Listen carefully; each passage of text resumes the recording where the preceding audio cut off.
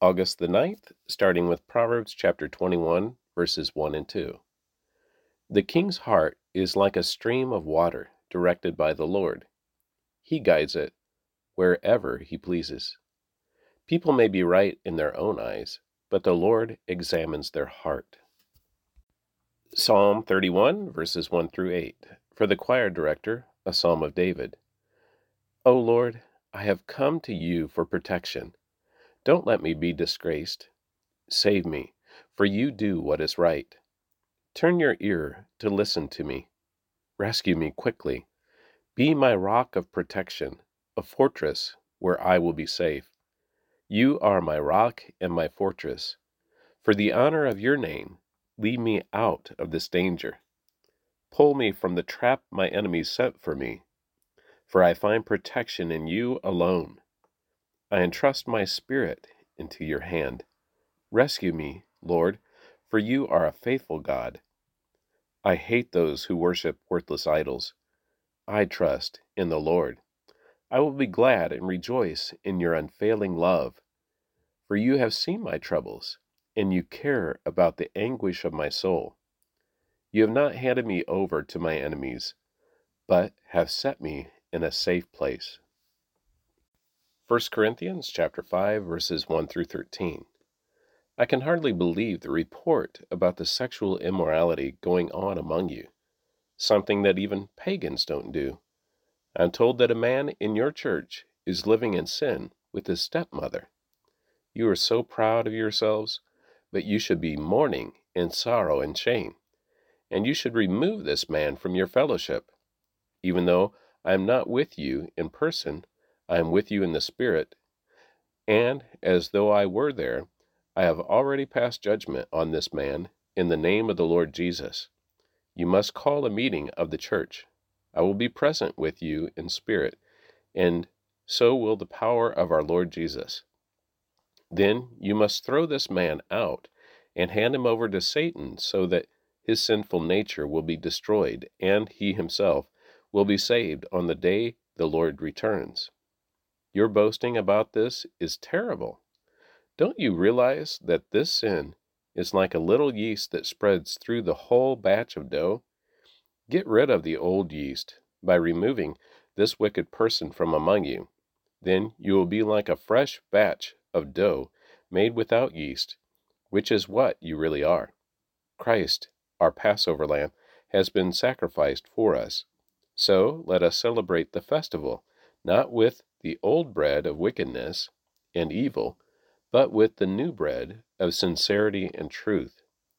When I wrote to you before, I told you not to associate with people who indulge in sexual sin. But I wasn't talking about unbelievers who indulge in sexual sin, or are greedy, or cheat people, or worship idols. You would have to leave the world to avoid people like that. I meant that you are not to associate with anyone who claims to be a believer, yet indulges in sexual sin, or is greedy, or worships idols, or is abusive, or is a drunkard, or cheats people. Don't even eat with such people. It isn't my responsibility to judge outsiders, but it certainly is your responsibility to judge those inside the church who are sinning. God will judge those on the outside. But, as the scriptures say, you must remove the evil person from among you. Ezra chapter 8 verse 21 through chapter 9 verse 15. And there, by the Ahava canal, I gave order for all of us to fast and humble ourselves before our God. We prayed that he would give us safe journey and protect us, our children, and our goods as we traveled. For I was ashamed to ask the king for soldiers and horsemen to accompany us and protect us from the enemies along the way. After all, we had told the king, our God's hand of protection is on all who worship him, but his fierce anger rages against those who abandon him. So we fasted and earnestly prayed that our God would take care of us, and he heard our prayer. I appointed 12 leaders of the priests, Sherebiah, Hashabiah, and 10 other priests, to be in charge of transporting the silver, the gold bowls, and other items that the king, his council, his officials, and all the people of Israel have presented for the temple of God. I weighed the treasure as I gave it to them, and found the total to be as follows: 24 tons of silver, 7,500 pounds of silver articles, 7,500 pounds of gold, 20 gold bowls, equal in value to 1,000 gold coins, 2 fine articles of polished bronze, as precious as gold. And I said to these priests, You and these treasures have been set apart as holy to the Lord. This silver and gold is a voluntary offering to the Lord, the God of our ancestors. Guard these treasures well until you present them to the leading priests, the Levites, and the leaders of Israel, who will weigh them at the storerooms of the Lord's temple in Jerusalem. So the priests and Levites accepted the task of transporting these treasures of silver and gold to the temple of our God in Jerusalem. We broke camp at the Ahava Canal on April 19th and started off to Jerusalem. And the gracious hand of our God protected us and saved us from enemies and bandits along the way. So we arrived safely in Jerusalem, where we rested for 3 days.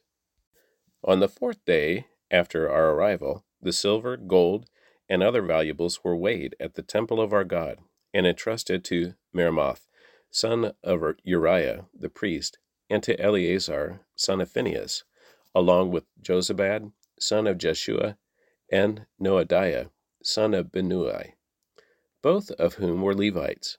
Everything was accounted for by number and weight, and the total weight was officially recorded. Then the exiles who had come out of captivity sacrificed burnt offerings to the God of Israel.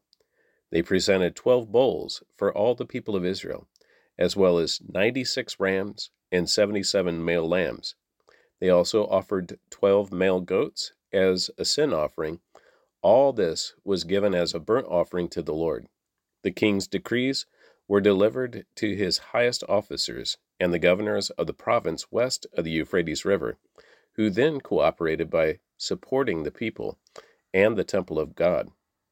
When these things had been done, the Jewish leaders came to me and said, Many of the people of Israel, and even some of the priests and Levites, have not kept themselves separate from the other people living in the land.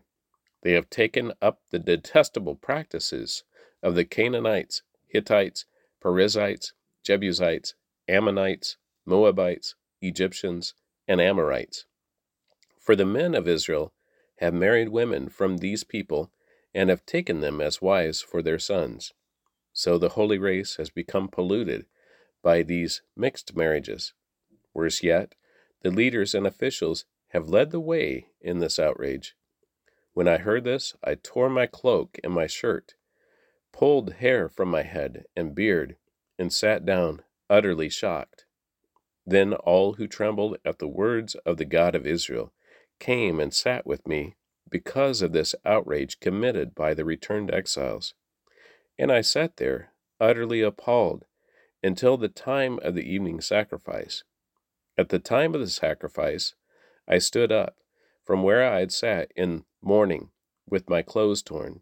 I fell to my knees and lifted my hands to the Lord my God.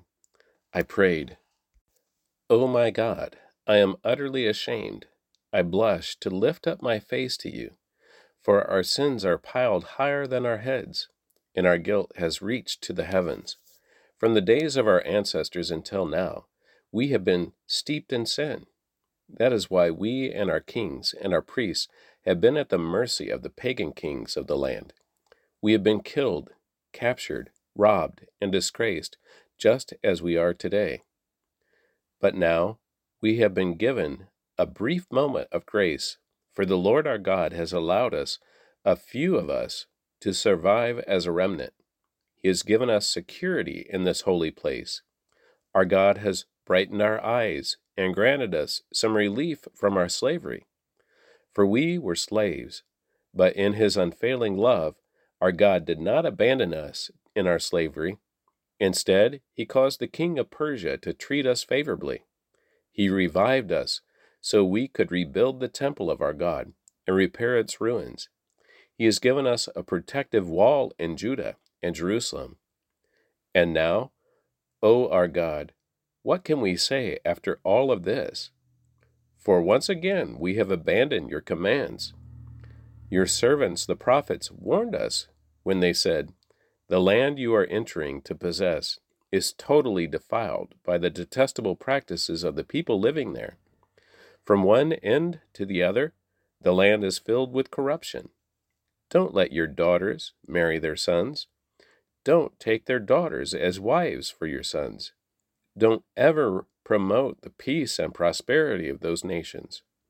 If you follow these instructions, you will be strong and will enjoy the good things the land produces, and you will leave this prosperity to your children forever.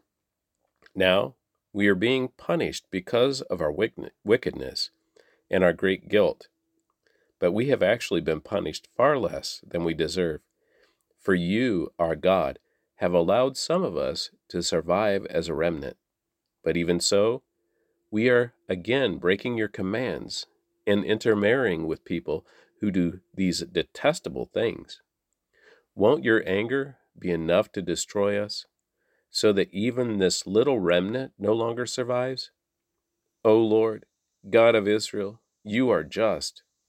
We come before you in our guilt as nothing but an escaped remnant, though in such a condition none of us can stand in your presence. And that concludes the reading of the Word for August the 9th.